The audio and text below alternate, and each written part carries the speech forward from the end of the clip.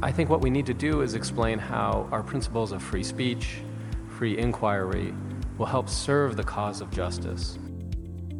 The First Amendment, the constitutional freedom of speech and freedom of conscience that is the bulwark of our democracy. There was a passion in what was being said, affirming this what people considered a sacred constitutional right, freedom of speech and freedom of association. From the UC National Center for Free Speech and Civic Engagement, this is Speech Matters, a podcast about expression, engagement, and democratic learning in higher education. I'm Michelle Deutschman, the Center's Executive Director and your host. Back in 2017, when Milo Yiannopoulos visited UC Berkeley, violent protests erupted, resulting in a canceled event, injuries, $100,000 worth of property damage, and $200,000 spent on event security. In the aftermath, the center was created in order to respond to this renewed wave of activism, controversy, and backlash about free expression on college campuses. 5 years later, and with college life fully back in person following the pandemic, we've seen another series of heckler's vetoes at universities across the country, including at Stanford Law, Yale Law, UC Davis, and Penn State. Looking ahead to an election year, I anticipate that there may be more of these incidents, which is why we've invited two guests to join us today to share their experiences preparing for and responding to polarizing figures coming to speak on campus. But first, let's turn to class notes, a look at what's making headlines. The Supreme Court continues to announce cases that will be heard in the next term, including matters that raise questions about the First Amendment, public officials, and the rights of social media users. In O'Connor, Ratcliffe versus Gagne, two school board members in San Diego County established Facebook and Twitter accounts separate from their personal accounts in order to discuss and promote school-related content. Christopher and Kimberly Gagne, a couple with children in the district, often posted long, critical, and repetitive posts on the trustees and board of trustees pages. Initially, school board members deleted or hid their posts, but then later blocked them entirely. Last summer, the Ninth Circuit Court of Appeals upheld a district court decision finding that the school board members infringed on the First Amendment rights of the Gagnes by blocking them because the accounts were used to carry out the board members' official duties. Stay tuned for more on this issue. With last week's passage of HB 2789, the state of Illinois became the first state to ban the banning of books. Per the bill, funding will be withheld from public or school libraries that remove books from circulation. Illinois Secretary of State, who authored the bill, said, "All of these efforts to curb reading materials have absolutely nothing to do with books. They are about restricting the freedom of ideas that certain individuals disagree with and that certain individuals think others should have access to." Following the growing trend of removing slave owners' names from buildings, Trinity College in Dublin has decided to remove Irish philosopher George Berkeley's name from their library over his ownership of enslaved people. George Berkeley is also the namesake of UC Berkeley, though the university has no plans to rename the school. A university spokesman said, "We acknowledge that the university's founders chose to name their new town and campus after an individual whose views warrant no honor or commemoration. But a century and a half later," he said, "Berkeley has come to embody and represent very different values and perspectives." Now back to today's guests. Danny Sheehy currently serves as the Assistant Vice President for Student Affairs at Penn State, supervising offices focused on students' rights and responsibilities. He also co-chairs the university's Behavioral Threat Management team. Prior to these appointments, Danny served as the Senior Director of the Office of Student Conduct for 7 years. In that role, he oversaw the administration of the university's conduct process at Penn State's primary campus in University Park, Philadelphia, as well as its 23 additional campuses across the Commonwealth and online, with a total enrollment of 99,000 students. Prior to joining Penn State, Danny worked in different capacities at The Ohio State University, Texas A&M University, and the College of William and Mary. I am proud to share that Danny is a current fellow at the center. He is completing his year-long project, University's Response to Offensive and Bias-Related Speech, which focuses on examining how student affairs practitioners respond to offensive speech and generally how universities engage their campus communities in dialogue and restorative justice in response to these incidents. Radhika Gowde is a graduating third year at UC Davis, studying political science with an emphasis in public service and a minor in environmental policy analysis and planning. She intends to attend law school, where she hopes to study constitutional law after completing a legislative fellowship in DC. Her undergraduate research centers around the intersection between environmental and constitutional law and campaign finance laws as it relates to the First Amendment. She currently serves as UC Davis's Associate Students Student Body President, where she represents over 30,000 undergraduate students. In this role, along with advocating on behalf of students, she oversees a $19 million budget and over 3,000 student employees, including the largest student-run restaurant in the country and the primary public transit system for the city of Davis. I am thrilled to have both of you on the show. Welcome to Speech Matters. Thank you so much for having me. Yeah, thank you so much. Really glad to be here. Let's get started with a little recap of some of the things that have happened at your respective campuses over the course of this academic year. Each of you has had to deal with difficult situations related to speakers invited to campus by registered student groups. In the case of Penn State, this past fall, a student group, Uncensored America, invited Gavin McInnes, the founder of the white nationalist organization The Proud Boys, and Alex Stein, known provocateur, to campus to speak. 45 minutes before the event, Stein walked out into the crowd of protesters, smiling and egging on students. Violence erupted and students were pushed and pepper sprayed as protesters, counter-protesters, and the police clashed. Within an hour, the university decided to cancel the event. Following that decision, the university president said, quote, "Tonight, the message too many people will walk away with is that one can manipulate people to generate free publicity, or that one can restrict speech by escalating protest to violence. These are not ideas that we can endorse as an institution of higher education." Also, this past fall, it was a busy fall, the registered student group at UC Davis, Turning Point USA, invited Stephen Davis, also known as MAGA Hulk, to speak on campus. In response, students and other community members protested outside before the event, prompting counter-protesters wearing Proud Boy t-shirts to show up. The protest evolved into violence. Some students were punched and pepper sprayed, and some protesters used barricades in an attempt to break down the entrance to the event. In response to the violence, the university canceled the event. I imagine, and you should both correct me if I'm wrong, that at both UC Davis and at Penn State, there were members of the community who strongly believed that Stephen Davis and Gavin McInnes and Alex Stein and their respective ideologies did not have a place on campus. As you both well know, once a public university opens up a forum, a quad, or an auditorium, for instance, for speech, it cannot allow or deny entry to that space based on the content or viewpoint of the expression. Explaining that is one piece of the equation. My experience is that it's much harder to articulate the value of allowing unpopular or offensive speech on campus, especially when the speech may contradict other core institutional values. So, Danny, we'll start with you. I'm hoping you can share some of your experiences having to kind of explain this dilemma or balancing or tension to students and peers and colleagues, and how you did it in a way that you hoped would be effective.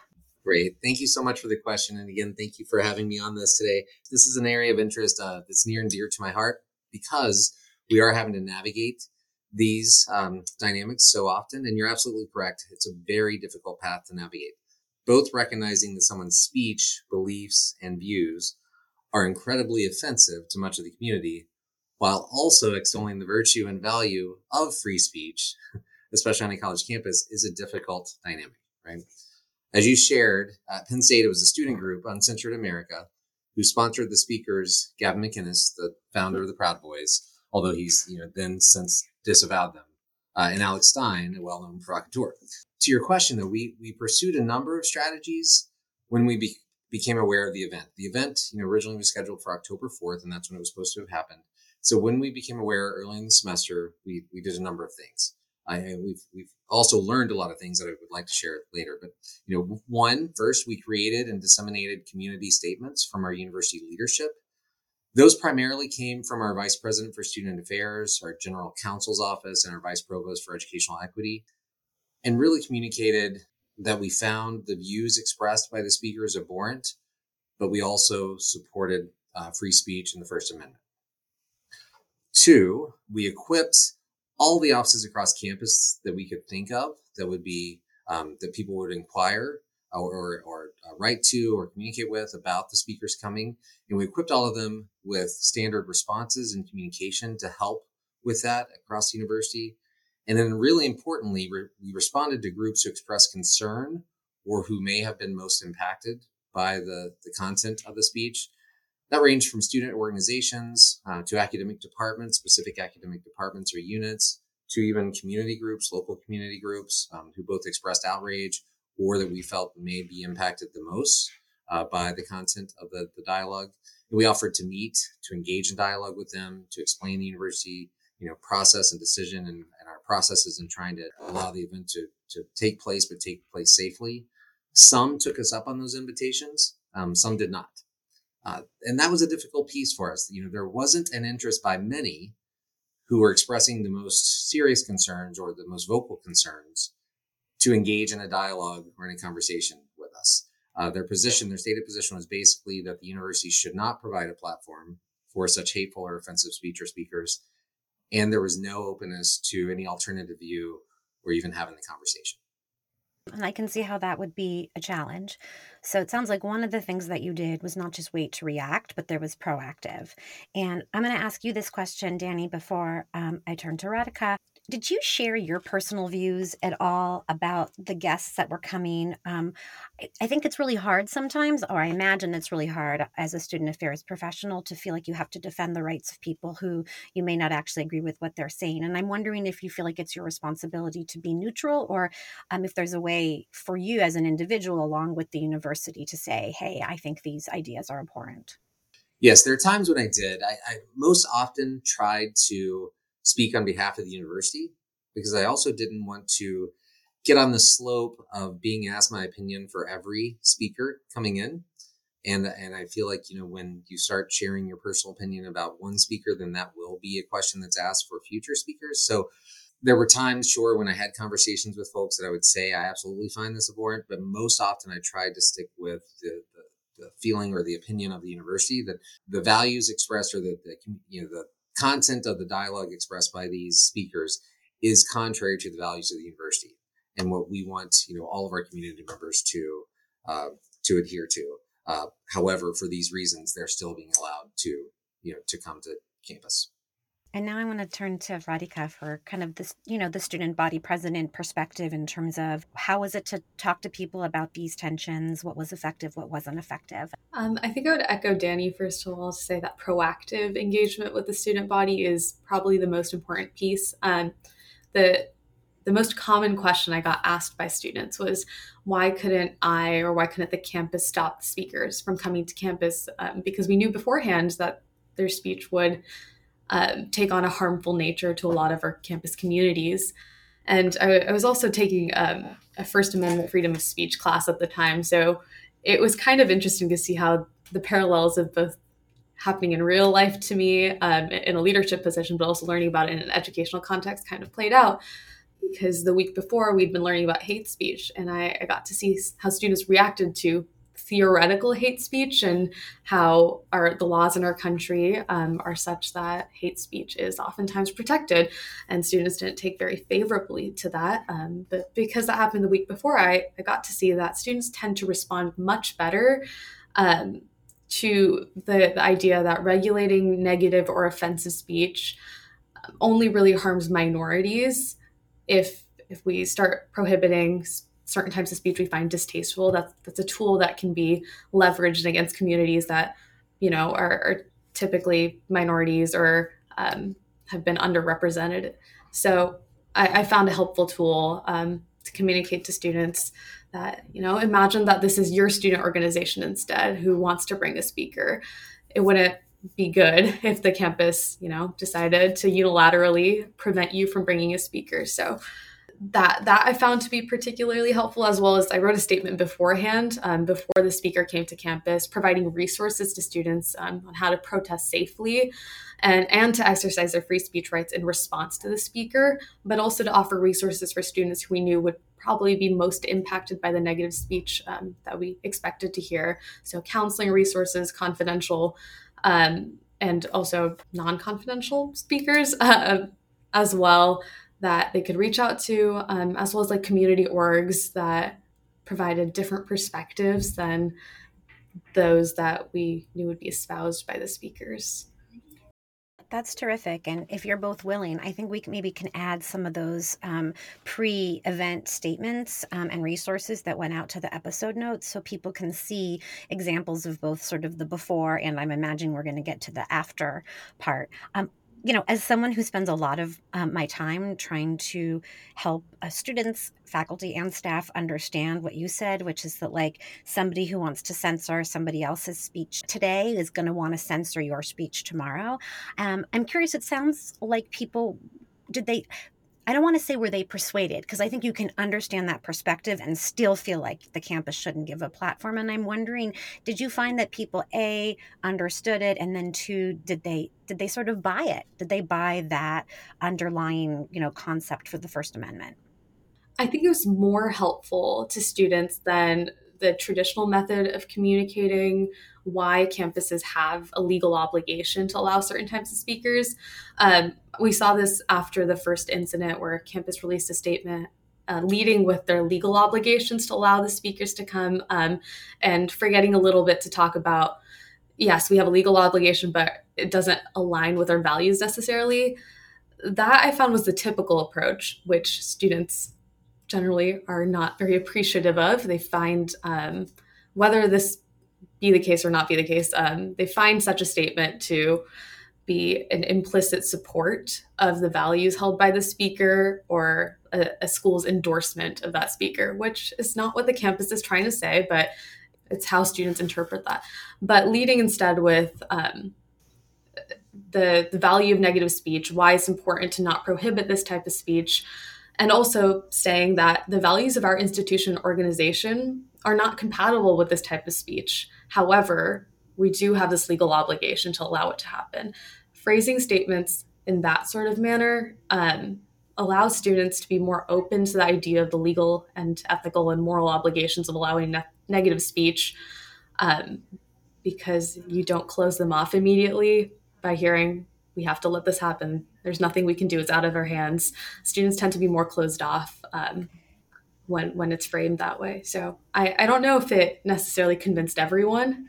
I think there are definitely folks that were still incredibly upset with me for putting out what they saw as more of a neutral and less aggressive statement than they would have liked to see in response to the situation. But I do think a lot more students were swayed by the communications ASBCD was putting out in preparation for the first incident than by the communications campus was putting out. And if I could add, I absolutely agree. I think our university and other universities I've seen have fallen into the pitfall of saying, if not for that pesky First Amendment, we could prevent them, when really that's not what we're about as institutions. We need to be sharing the value of the First Amendment, whose speech it actually does protect, exactly what Radhika was saying at the beginning. And then also say, and we can simultaneously say these views expressed by the speakers are abhorrent and are contrary to our values. However, the First Amendment has value, and we do believe in the First Amendment, and we will protect free speech on this campus. So I think universities have again fallen into that trap of leading with the law. The law prevents us from doing anything, when that may be true, but how you couch that is incredibly important. Well, you're both singing my song because when I do workshops and trainings, I generally say that leading with the law is going to fall as seeming tone deaf, and what you're talking about is a different framing. But I also think both of you have made an additional point, right? Which isn't just it's a statement and that's it. It's a statement with other things that are happening on campus in terms of providing resources, and I'd be interested in exploring with each of you a little bit about. Whether you want to call it counter programming or counter protests. I know that certainly at Davis, there was some programming that was happening at a different place at the same time. I don't know if that happened also at Penn State, but how hard or easy was it to sort of facilitate that? And I guess I would ask each of you in your roles as an administrator and as a student leader, how involved were you in sort of suggesting and pushing for those things? It's interesting. We've seen an evolution in that. A couple of years ago, I don't remember the year now, but Milo Yiannopoulos was invited by Uncensored America, similar sort of community response to what happened in October. And several student organizations created a counter event during the Milo Yiannopoulos speech. It was called Love is Louder. It was held in our student union. It was terrific. The entire union was filled with students, community members, lots of, just diversity and university support, faculty, staff, students, while Milo Yiannopoulos had fewer than 100 people, right, in the classroom that he was speaking in. So that was a really terrific event. Then when, and I guess that was maybe prior to COVID. So then when we had the Gavin McInnes and Alex Stein event in October, that idea was proposed again. And again, that was a student-led event. The Love is Louder was student-led. We proposed that idea again to students. What was interesting this time, some students were very interested in that, but some students who really wanted, and students and community members, I should say, who really wanted to protest the event, actually ended up publicly shaming those organizations who wanted to have an alternative event, saying, no, you are complicit then with the university in allowing this event to happen, and you should not have an alternative event. You should join us. So that was an interesting dynamic. And again, and those the primary protesting group was one of the groups that would not meet with us or converse with the university and wouldn't identify themselves, and were always masked and hooded in any sort of other events they had. So that was a very difficult dynamic, because we did have some students who represented some of our minoritized and marginalized populations wanting to have this alternative event. And they ended up having a much smaller event, but they actually felt even unsafe having it because of those other folks who were protesting the event. So then I'll just say, the Uncensored America, the event was canceled, like you mentioned, because of violence in October. But the Uncensored America wanted to have Alex Stein return in April. So just a couple of weeks ago. So we've been preparing for that all semester. It didn't happen for logistical reasons, but there was no interest in having an alternative event among any groups because of really what happened in October. Interesting. Radhika, did you see something similar or different at Davis? I know you had 2 opportunities at Davis, both in the fall and in the spring, to think about this kind of polarizing figures coming to campus.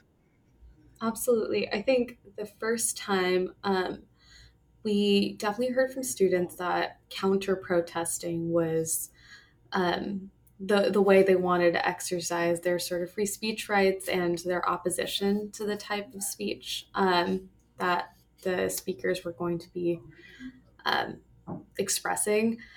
But we found that to be largely ineffective after students got pepper sprayed at that event by other counter protesters, I want to say, who were identified as Proud Boys by the apparel they were wearing.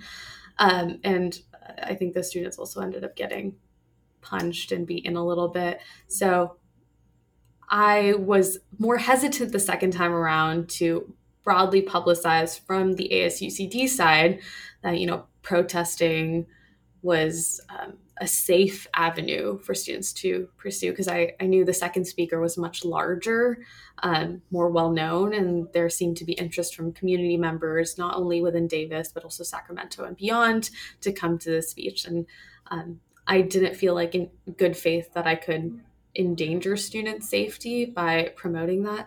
So we began to explore counter programming, and we quickly ran into the same sort of issue where students thought that counter programming would substantively detract from their protesting and would kind of be seen as ASUC undermining their right to protest or their message.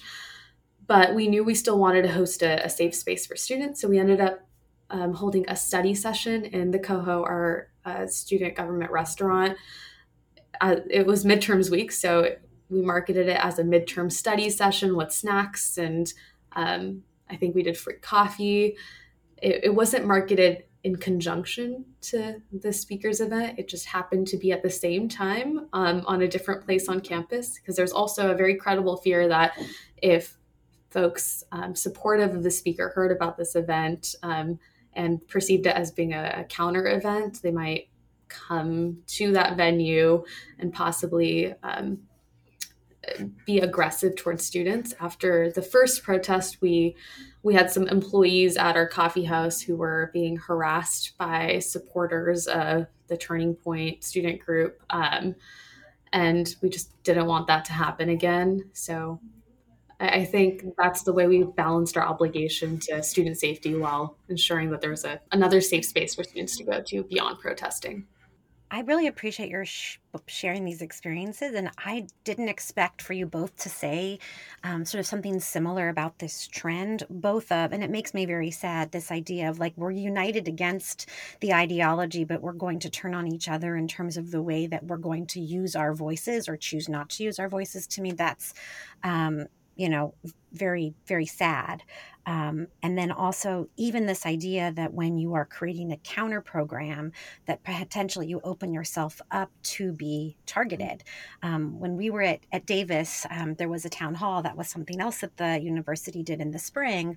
I remember a couple of students talking about how they were considering, and correct me if I'm wrong, Radhika, that some kind of counter programming event at the LGBTQ center, but then them feeling like, especially since the speaker coming was interested in targeting people in the trans community, that maybe that wouldn't be safe. And how that's also hard, that we even have to think about the safety of people who want to do something away in time and place from the actual speaker. And that sort of leads me to, both of your both of the incidents in the fall resulted in some kind of violence and also in certain cases in property damage. And so it leads to the question about the role of law enforcement. And I'm going to put out there my experience, and I'm someone who's done a lot of training of law enforcement, is that certainly since the summer of 2020 and George Floyd's murder and the death of many other Black individuals, the role of campus law enforcement and the decisions about when and how to use them has become even more fraught. And so I'm curious if each of you can maybe talk a little bit about the process and how it was determined, how visible law enforcement should be. Should they be in plain clothes? Should they be out? Should they sort of be behind the scenes until, hopefully nothing happens?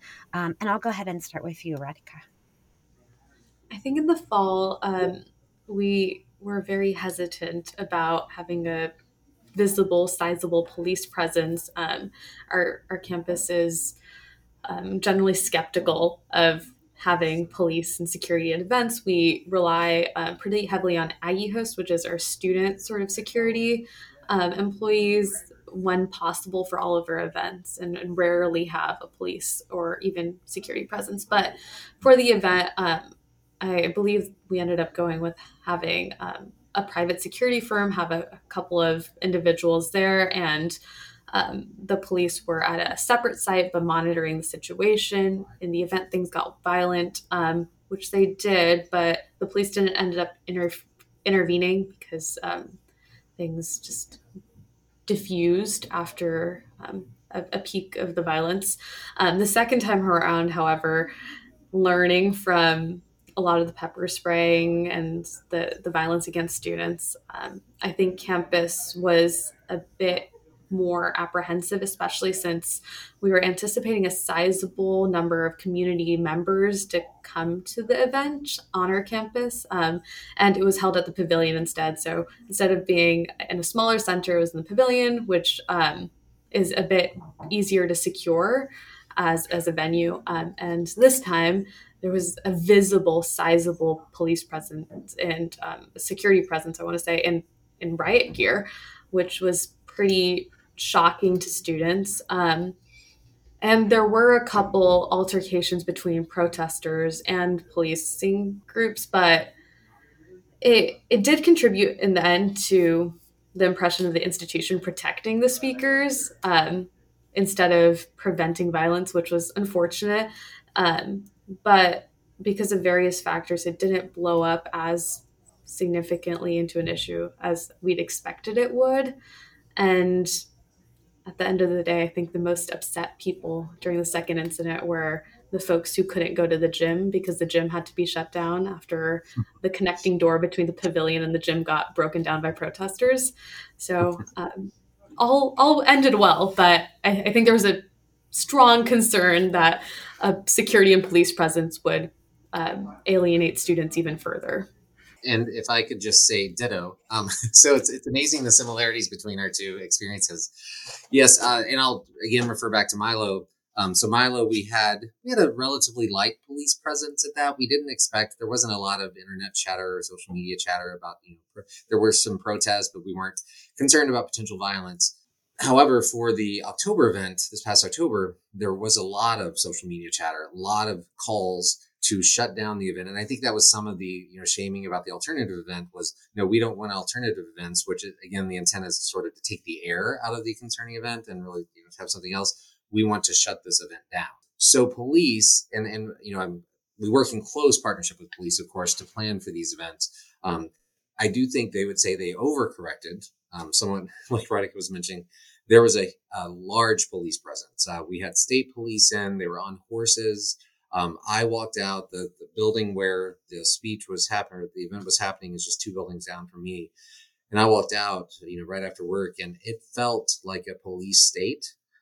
There were police. And so I actually believe that contributed to, a feeling by those there, sort of what Radhika was mentioning, the students felt that we were protecting the speakers, that we were looking to maybe get the protesters in trouble, and we're trying to squelch their speech. So it created this it was an eerie feeling that I've never experienced on a college campus.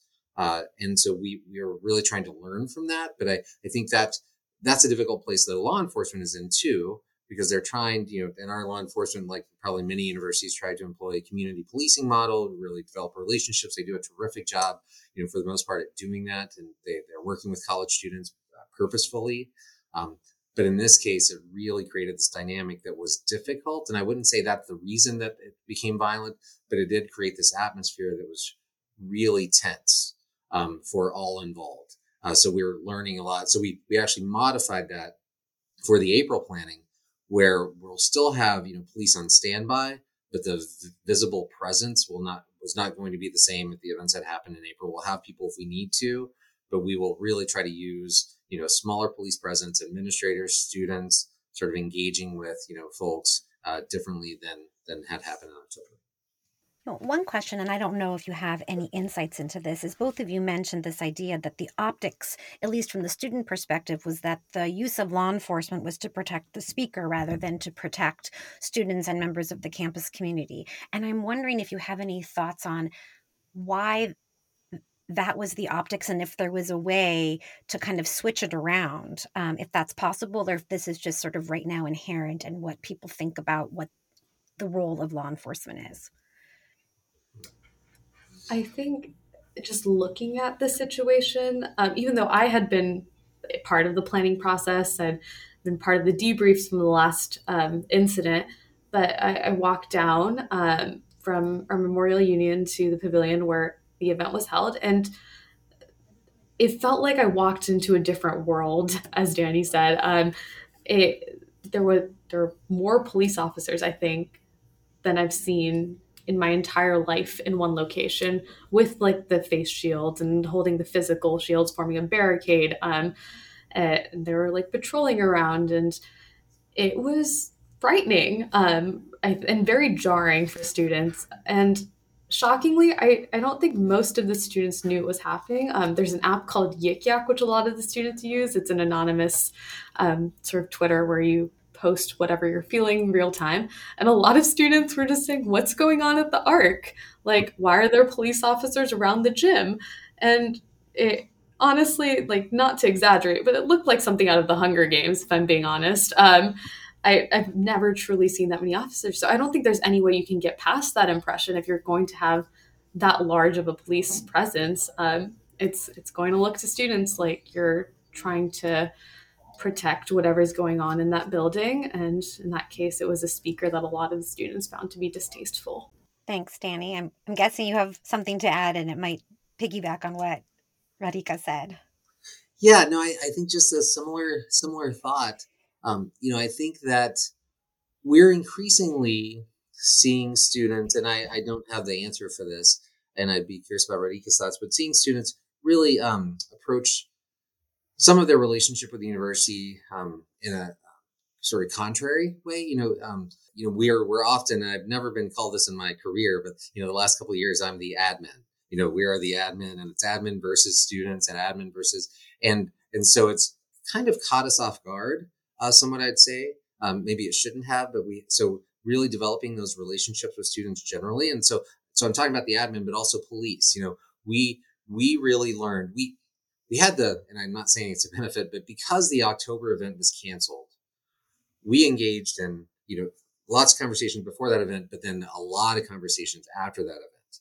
And so then our planning for the April event really benefited from that, so that we didn't have the same pushback or concerns among the community, because we had such robust conversation, broad-based conversations, broad-based planning. So we didn't hear as much of the admin or police are out to get us. It was, we understand now the First Amendment, we understand free speech and why the university has to do that, but how are you going to help make sure this is a safe event? And how are you going to maybe think about the location differently, so it's away from residence halls, so it's away from, student run spaces. So, what can we do differently? So the conversation did change, but I think that is a huge piece of the learning, is that, sure, when we become aware of an event, the conversations, but I actually think and some of my work in the fellowship and the research is we need to engage in these conversations in an ongoing way, whether or not we have a controversial speaker coming, but having regular forums for student dialogue that are generalized to the university community, but also specifically targeted communities as well. So I think that's a piece of it. And I think that helps then with challenging the dynamic of admin or police versus students. Well, and that actually is a perfect segue to what I was going to ask about next, which you've started to touch on, which is, again, my experience in working with a number of different institutions across the country is that in these situations, some of the success depends on the level of cooperation that's able to be attained between students and administrators. And I'm wondering, based on all of the experiences each of you have had, if you're going to be speaking to your cohorts who are listening today about things to think about and ways to sort of broker that and elevate that partnership, what you might say to people, especially as they look ahead into what I don't think anyone thinks it's going to be a quiet fall. Do you want to go ahead, Radhika? Absolutely. I think something that works really well on our campus is I have a very close relationship with the chancellor, the provost, and a lot of our other campus leadership. So our student life, student affairs administrators, and pretty much every major campus administrator, academic senate, everyone meets regularly with me as ASUCD president. And that's not the case at even the other UCs or other campuses across the country. And that I found set us up very well for success, because we had a regularly scheduled chancellor meeting immediately after. We meet once a month with the chancellor and the senior leadership team, and our regularly scheduled meeting happened to be after the first incident. So we were very quickly able to let the university know that the response to the first incident was not appropriate, and did not resonate with students in the way they thought it might have been received. And we were able to get the chancellor, after some pushing, to publish a video leading with more of the value type of approach we discussed earlier, where we asked the chancellor to share his personal, maybe frustrations with the speech, and then some of the legal obligations instead of the statement they put out, which kind of mischaracterized the event. Also, as a student, I tend to hear things before campus administrators do. So I was at the event. I know student affairs staffers were inside the event, but I was outside and I saw the Proud Boys show up. So I was able to send a quick text to our student affairs associate vice chancellor and let them know that, like, hey, Sherry, I see folks coming. It looks like things are going to get violent. What can we do to make sure our students remain safe? So that kind of proactive communication I found really helped. And also having regular forums and a regular connection with your student leaders to allow them to know that, hey, you've messed up. Let us help you fix this. I think that's really important as well. Thanks. And before Danny jumps in, I'm so glad you gave a shout out to Sherry Atkinson. She's terrific. And the video was really great. And the town hall that I was able to be part of, it can tell was really, thoughtful and intentional in the way it was thinking about these issues. So, let's go Aggies, right? Absolutely. We love Sherry. Yeah, and I would agree. I think those regular forums with students, student leaders, not just those who we feel may be impacted most by the, speech or who the target of the speech is, but really students across the board. I would also, though, I know you're asking about students, but I would also say partnerships with the academic colleges, with our deans, because we have a lot of faculty who had a lot of interest and criticism, and we're talking with students. And so really engaging the entire community in that dialogue, I think is so helpful. One piece I would mention, the event in October was partially funded by our student fee. And there's a board, a student run board that manages that student fee. But as part of the university, of course, they have to remain content and viewpoint neutral. But they came under a lot of fire by students because they awarded funds to Uncensored America to host that. So one of the lessons learned too is we were very vocal this semester in the upcoming with the April event to communicate on behalf of the board that they needed to be viewpoint and content neutral, that they couldn't make funding decisions. And so they appreciated that. I think they felt really under fire because they had made some decisions, that they had to in the fall. But that was a learning too. So partnering with them and partnering with our student leadership, we have a similar relationship with our student leaders. We have 4 different student governments sort of at Penn State, and really engaging them proactively and continuously in the planning for these events and in the communication strategies and in hearing their concerns and what they're hearing from their constituencies was so important in our planning efforts. Thank you for reminding me about the constituents outside of students and administrators. And I'm guessing that your Fellows Project, which people will be able to learn from later this summer, is probably going to include all of those different groups. I guess one of the other things I just want to ask about, and I know it's kind of going back a little, is just sort of this town gown relationship, off campus, on campus, because I think sometimes people forget when they look in from the outside and they're like making these arguments about how, the sky is falling on public school campuses. And part of what isn't always discussed or focused on is the role of people who are not part of the campus community. And that seems like something that's very challenging. It sounds like it happened in both of the situations at your various schools. And I don't know if you have any thoughts or sort of lessons learned from that. Yeah, I'll start. Yes, definitely. We, like many probably, college campuses, we exist in a college town.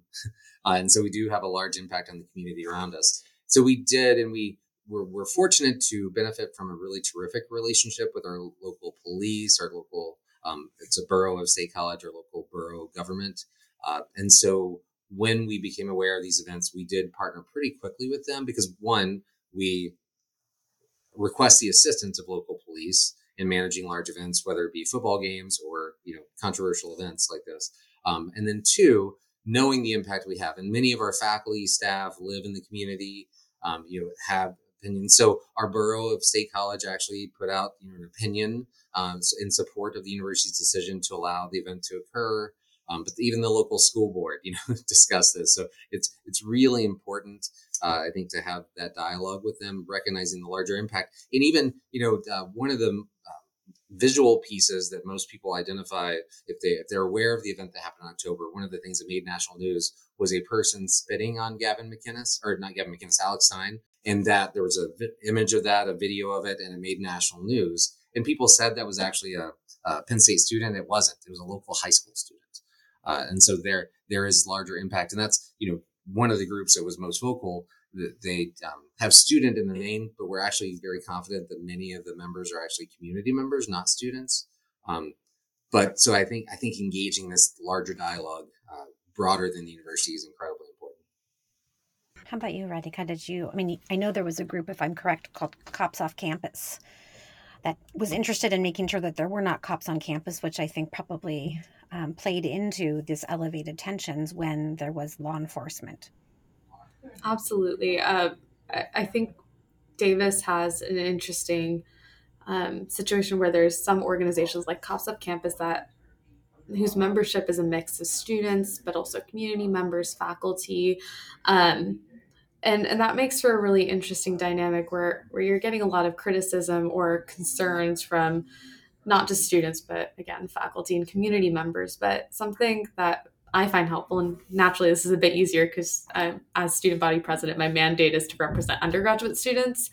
I found that it was okay to prioritize concerns coming from undergraduate students or their need for safety or their need to understand how to best exercise their free speech rights or elevating their concerns rather than prioritizing some of the concerns or criticisms that I got from community members and faculty. I think making those kinds of judgment calls in leadership positions about making sure everyone's voices are heard, but making sure your decision prioritizes those you're meant to represent, I think is also okay.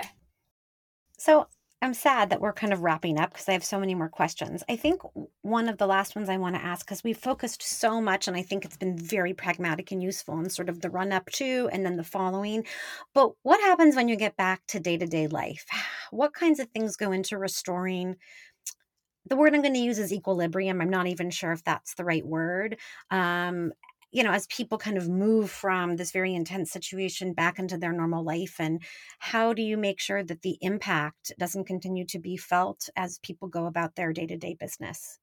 The message that was communicated out, I think both by Chancellor May and a little bit by myself as well, is that the most powerful message in times like these, when a provocative speaker comes and shares arguably very hateful rhetoric with the campus community, the most powerful thing is to have them speak to an empty room and not give in to their outrage and not allow them to monetize it by recording protesters and any of those altercations between the speaker and our students. So I think as long as that messaging is prioritized during the incident, it's pretty easy to move on by just continuing with your regular programming and working hard throughout the year to build that kind of resilient campus community, like Danny said, that's able to respond very quickly when things like this happen. So they feel that you're a body they can trust to reach out to when things do get tough and to help them bounce back right after.